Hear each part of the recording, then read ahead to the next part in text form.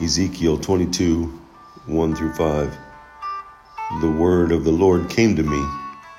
As for you, son of man, will you pass judgment? Will you pass judgment against the city of blood? Then explain all her detestable practices to her. You are to say, this is what the Lord God says. A city that sheds blood within her walls, so that her time of judgment has come, and who makes idols for herself, so that she is defiled. You are guilty of the blood you have shed, and you are defiled from the idols you have made.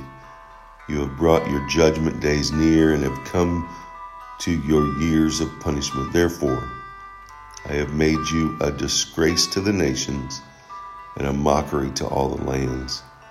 Those who are near and those far away will mock you, you infamous one, full of turmoil.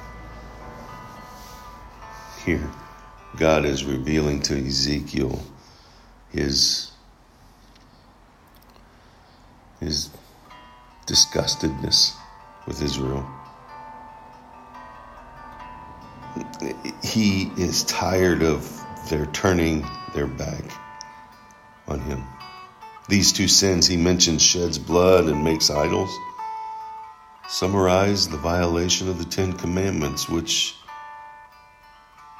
legitimate stipulations about a person's relationship to God and to fellow man. Rather than loving God, the city had turned to idolatry.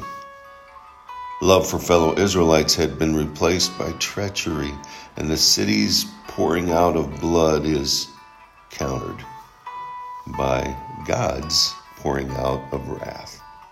He was simply fed up with it. As a result of their lack of obedience, God had made them a reproach and a mockery of all the nations. Paul talks about that same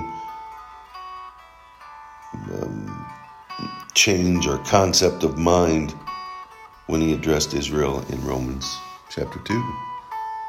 I didn't learn. Are we learning? Are we in our own personal life?